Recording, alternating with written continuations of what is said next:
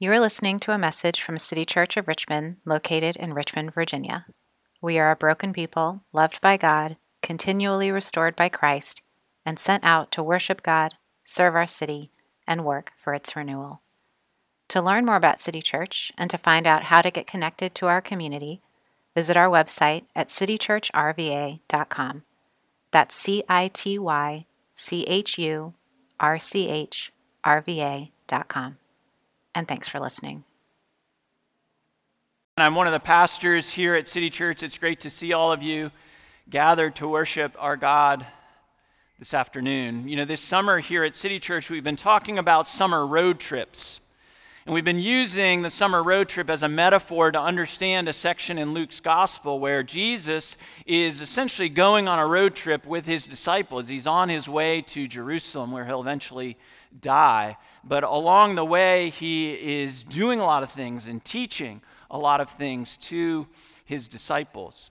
So we've been using this metaphor a little bit. I spent all day yesterday in a car driving back from southern New York where my daughter had spent a couple weeks at camp. And so I was thinking a lot about road trips, 450 miles of road trip yesterday. But, you know, there's an aspect of the road trip that we haven't really talked about this summer, and it's not being the one on the road trip, but being the one at home or at the destination waiting for people to arrive from a road trip. You know what that feeling is like? How you prepare, how you get the house ready, how anticipation builds as you're waiting for someone to arrive or someone to get back home. And I want you to think about what that feeling is like. And for some of you, this will be a challenge because I want you to think about it before cell phones, right? I'm dating myself here. But that's where you really enter into the anticipation and the readiness of someone arriving from a trip where you don't have them texting you constantly, giving you updates on when they're going to arrive, where you don't have Find My Friends to see that little blue dot getting closer and closer, where you don't have Waze and an ETA that comes to you periodically updated based on traffic. You know, in the old days, when I was a kid, it was like, they're going to get here today. And you got to be ready sometime today. Your guests, your anticipated friends are going to walk in. This is especially the case in my family because my parents don't believe in a lot of communication. And so I remember a few times where we knew they were going to arrive that day, and I would get a frantic phone call from my wife, and it would say, "Your parents are here," which meant time for you to get home because I'm not entertaining them alone. Right? What does it mean to be ready and to stay ready on a trip like this? When I was a kid, I feel like I learned how to be ready and how to expect someone, partly through going to an early morning Bible study that I was picked up for. This was before I could drive, and someone said, "Hey, I'm going to pick you up at 6:30." And so I would get myself up before anyone else in my house was awake, and I remember staring out the window by our door down our long driveway. It was about a quarter-mile driveway, and so I could see the headlights come. I wanted to be ready so they didn't have to walk up to the door and ring the doorbell and wake up my whole house. And sometimes I would even get ready, I would get dressed, and I'd be so tired I would get back in bed underneath the covers. You ever done that, right? I wanted to be ready so I could pop right up as soon as I heard the wheels on the drive, right? This posture of being ready and staying ready. And what we'll see today is that it has a spiritual application. I've been talking about being ready for someone arriving for a road trip, but this is a posture of life that Jesus says we ought to have towards him. Are we ready for Jesus to return? Are we ready and are we staying ready for Jesus' arrival back on earth? In order to look at this, let's read some scripture together. I'm going to read from Luke chapter 12. So if you have brought a Bible with you today, open up to Luke 12. And I'm going to read starting at verse 35 through verse 48. These verses are also printed in the worship guide. You're welcome to follow along there.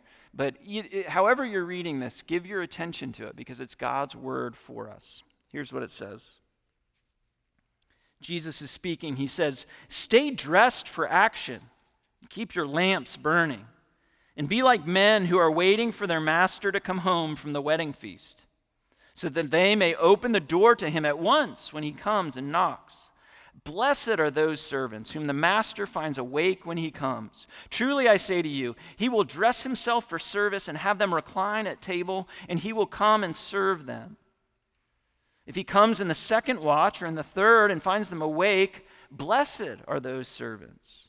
But know this, that if the master of the house had known at what hour the thief was coming, he would not have left his house to be broken into.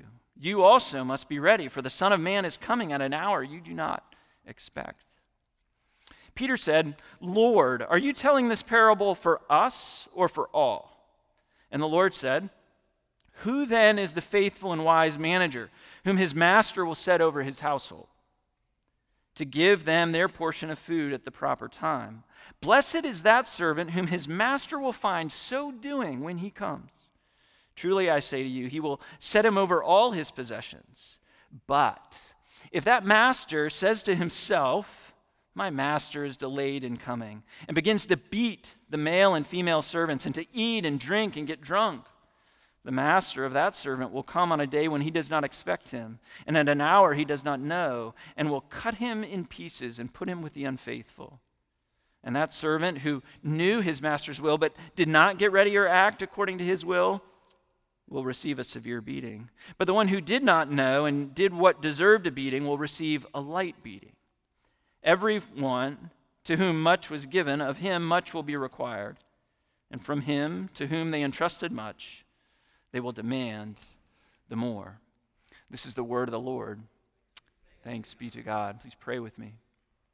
Gracious Father, today we acknowledge that just as the rain comes down from heaven and waters the earth, so your word comes down to our minds and to our hearts and causes growth and understanding and righteousness and holiness. We ask that by the power of your Spirit, you would do that work by the power of your word today in us for our good and for the glory of your name. Amen. So today I want to talk about what Jesus teaches in this passage, that he says, be ready. And I want us to talk about how we can be ready in light of what Jesus teaches us. The summary of this section of Luke's gospel is pretty straightforward. It's pretty simple. It's just be ready. As I've said before, be ready and stay ready. Verse 40 summarizes this idea for us pretty clearly. The end of the first paragraph, Jesus says, you also must be ready, for the Son of Man is coming at an hour you do not expect. Be ready. And Jesus explains this in a few different ways. He uses several images to tell us about being ready. The first one, in the very first verse, verse 35, he says, stay dressed for action, which sounds maybe like instruction before you go out to the club, right? Stay dressed for action. But literally, the Greek here, and maybe you have a little note in your Bible that says this, explains, it says, may your loins be girded, or gird up your loins. Like I said, it sounds like going to the club. No, we have no idea what that means, right? No one here has girded their loins in a long, long time. And what this points out to us, Jesus is using these images around being ready, but they don't resonate with us because our society is different from when Jesus was living and with his disciples. But fortunately, the internet exists, and it will tell you what it means to gird your loins. And I wish I were wearing a toga today, because then I could really show you a demonstration. But I'll act out essentially what this is. So in the day, they wore essentially togas, or at least long flowing robes. And so to gird your loin, to be dressed for action, meant that with these long robes, you couldn't really run, or you couldn't do manual labor the way you might need to. And so you would take your long robes, and the first thing you would do is you would sort of hike them up, right? Hike up your robes. And then you would gather the material in front of you, and then you would put it through your legs, and then you would grab it in the back like this. So you've hiked up your skirt, essentially, and then you would take the extra material and wrap it around your front and tie it. And then your loins were girded. You were dressed and ready for action. You could go about your day. If you don't believe me, you can Google it for yourself. There are helpful infographics online where I learned all of that. So he says, stay dressed for action. That's the first metaphor that Jesus uses. But then he goes on to say, keep your lamps burning. And again, this doesn't resonate a whole lot with us. The closest in our day, and again, I'll date myself a little bit. When I was growing up, there was an old Motel 6 ad, and the tagline was, we'll keep the light on for you. That's the idea here. We'll keep the lamp burning. We'll turn on a light. So this is if you go away or you're expecting someone who's going to arrive at night and you turn on the porch light. Or you know someone's going to be getting home late and so you leave a light on in the kitchen above the stove. It's that idea. Keep the light burning. Or when I was growing up, I grew up in Massachusetts and we had this wood-burning stove that heated our whole house. But overnight, you had to feed the stove so that it didn't go out by morning time. Otherwise, it would be really cold in the house. It's that same idea of keep the stove burning, keep the lamp burning. It's a metaphor of readiness. They didn't have lights that they could just switch on. They had to keep their lamp filled with oil. They had to keep the wick trimmed so that it didn't go out. Be ready. The third metaphor that Jesus uses again in just these opening sentences is he says, be like men waiting for their master to return from a wedding feast. These are servants in the house, and their whole job is to attend to the master, and he's gone away to a wedding feast. And as Marty said a couple of weeks ago when he was talking about a different part of Scripture, he told us that these wedding feasts could last for days, sometimes even a week. And that helps us understand what Jesus is saying here.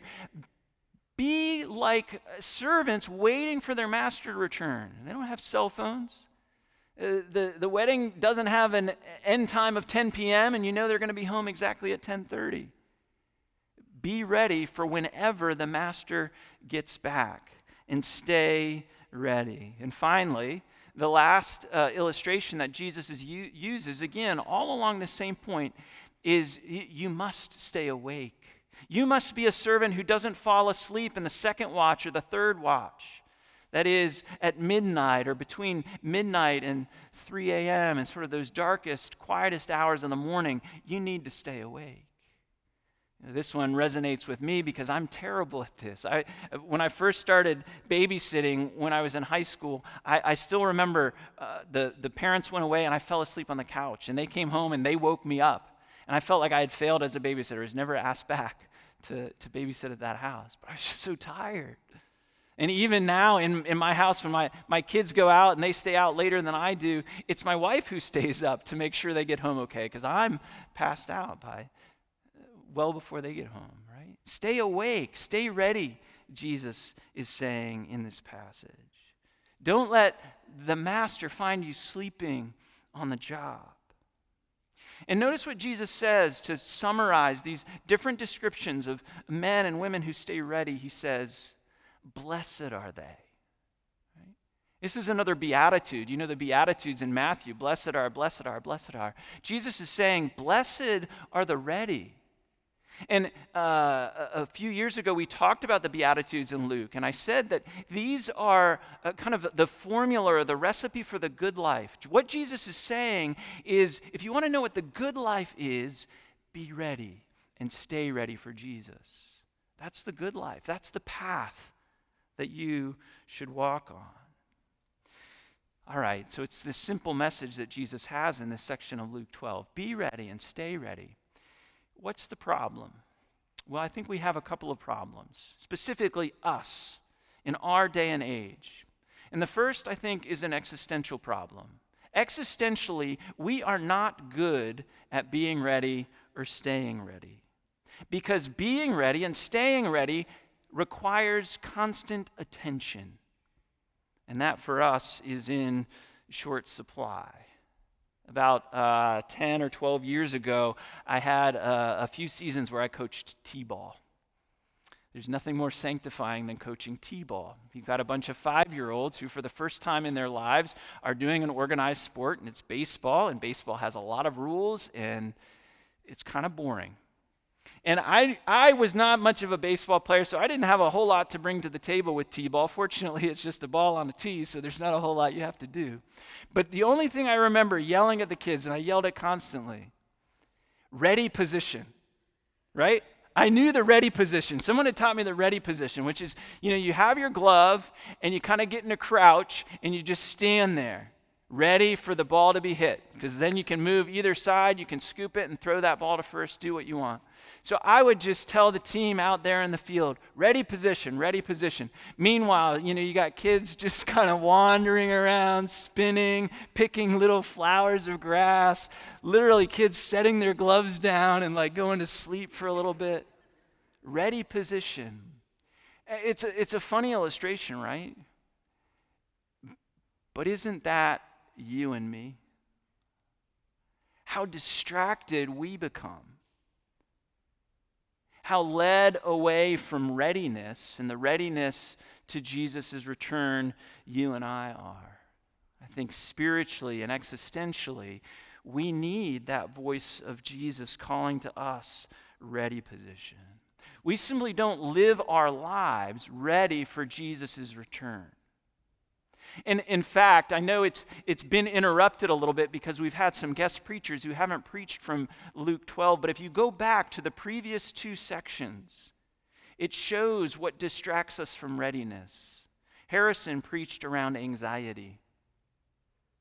And before that, I talked about covetousness, greed. We aren't ready for the return of Jesus Christ because our attention has been taken by anxiety and covetousness. As a staff this week, we were talking a little bit. We were trying to come up with, are there some contemporary examples of what readiness looks like? I thought Catherine had the best one. She said, well, readiness, we've seen it this summer with the Taylor Swift tour. Right? There have been some Swifties who have been ready for these concerts.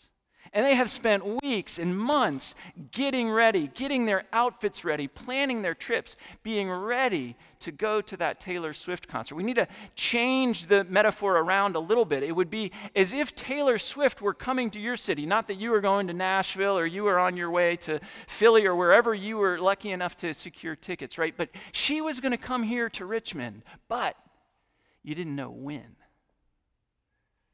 Be ready. And stay ready. You got to have those sequins ready to go when she shows up.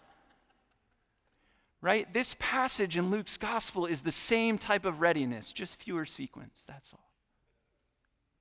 So existentially, I don't think we have the attention to be ready and to stay ready, but I think there's another problem, a deeper problem for us too. There's a theological problem that a lot of us encounter around readiness. Let me explain.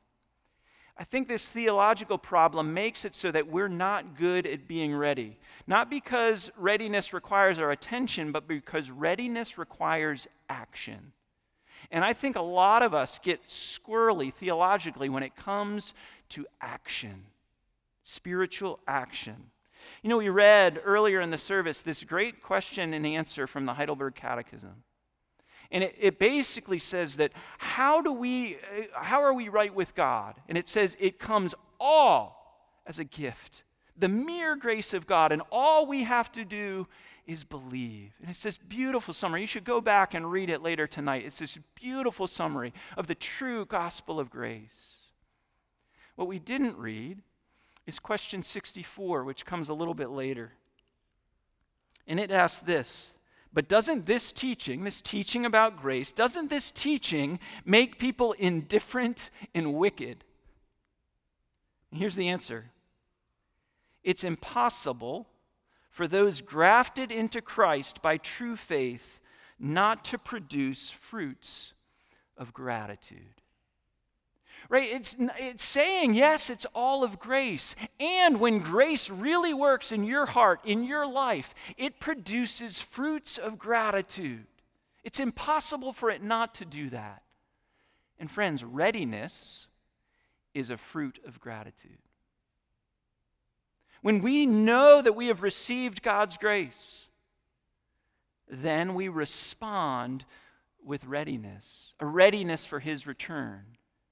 And a readiness that we'll come to understand a little bit more through the rest of the passage. What I want you to take away here is that readiness is the posture of faithful response to God's grace. It's not anti-gospel. It's not less than gospel. It is part of the gospel. Our readiness, like the servants waiting for their master to come home, flows out of God's grace to us. All right, with that said, I want to spend the rest of our time talking a little bit about how we can be ready, which Jesus does in this second paragraph. So the first point is be ready and stay ready. And you're asking yourself, well, how? How do I do that? Well, fortunately, Jesus tells us. And it starts in verse 41 with this question that Peter asks. He says, Lord, are you telling this parable for us, meaning the disciples, kind of the key leaders that Jesus has appointed, or for all?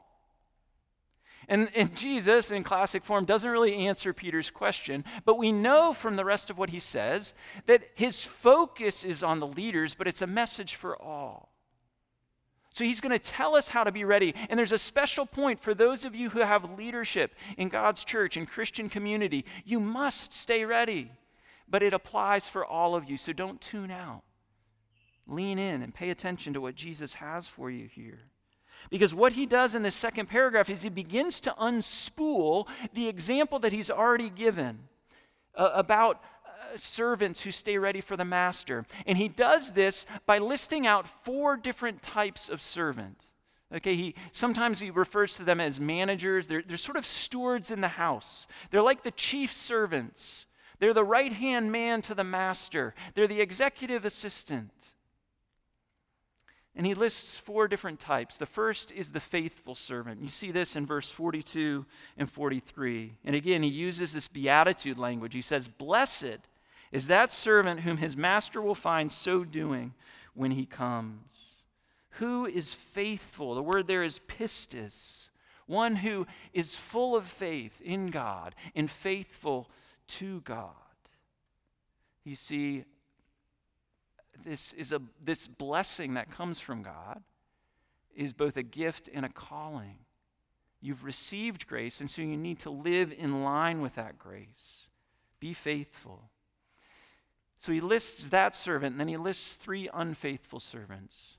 And they're all kind of variations on a theme, but the first is the blatantly disobedient servant. We see this in verses 45 and 46.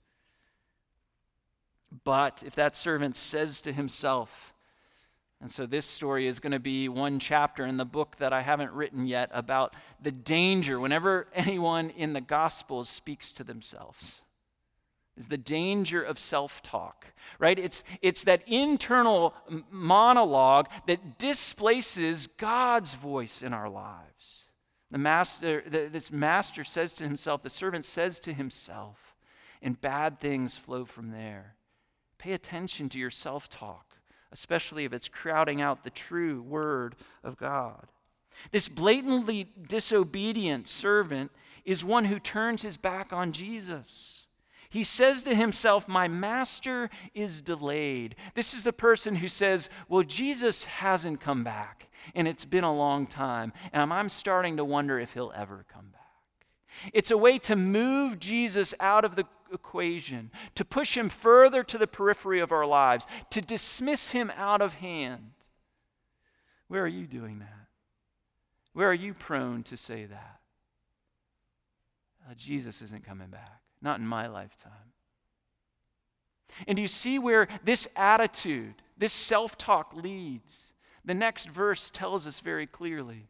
It leads, number 1, to mistreatment of others. He beats the male and female servants. And secondly, it leads to debauchery. Let me eat and drink. Let me throw a party because the master is delayed and he's probably not coming back. That's what happens when we begin to dismiss Jesus and his word from our lives. When we push it away and distance him more and more, we end up injuring others and we end up pursuing pleasure for ourselves. And those 2 things are signs of unfaithfulness. The very opposite of what the faithful servant would do. The next 2 sort of unfaithful servants, again, are variations on this theme. We have the consciously disobedient. This is one who knew that the master would be coming back, knew what he ought to do, and chose not to do it. I think this is essentially laziness. This isn't this blatant dismissal and disowning of Jesus, but this is just laziness. I knew what to do, but I just didn't do it. And then the last category is the ignorantly disobedient, right? This is the servant who really didn't know any better. And if you're here today and you hear my voice, you can't fit in that category anymore because you know. You know what God has said. You know that Jesus, the Master, is returning, and he expects you to be ready and to stay ready. And the point that Jesus is telling here is that there are consequences to your faithfulness or unfaithfulness. There will be judgment. There will be punishment. And it's not unfair because it's graded based on what you have known, what you have had the opportunity to do. Rather than focusing and getting lost on kind of, I know this language is strange about the way these servants will be beaten or cast out with the unfaithful, pay less attention to that. Pay more attention to the fact that you have heard. You know what the faithful action is. And what will you do? So let me end by trying to get a little bit more practical about how we can be ready, what it looks like for us to be ready. And here's the key point. Here's the biggest takeaway, I think, that readiness for the return of Jesus looks both to God and to other people. You know, I bet coming in here today, your thoughts were only about towards God. Well, if I have to be ready for Jesus' return, well, I've got to do stuff in my relationship to God. And that's part of it. There's an attentiveness to God and his truth and his word and his grace. Absolutely. Remind yourself of those things, but don't lose the fact that part of what it means to be ready is to act in love and kindness towards other people. Notice in this metaphor what Jesus keeps saying. He says, serve in the house. Serve in the household of God. He says, give food to others at the proper time. You see, Jesus' return is not about staring up into the sky. It is about serving others at a table. It is about hospitality. It is about offering them food.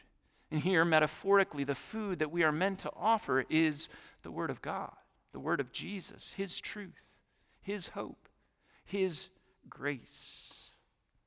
So, in light of that, if being ready for Jesus' return means serving in the house of God and serving other people, what is your house?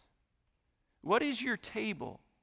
Where you can demonstrate your readiness by your faithfulness to other of God's children.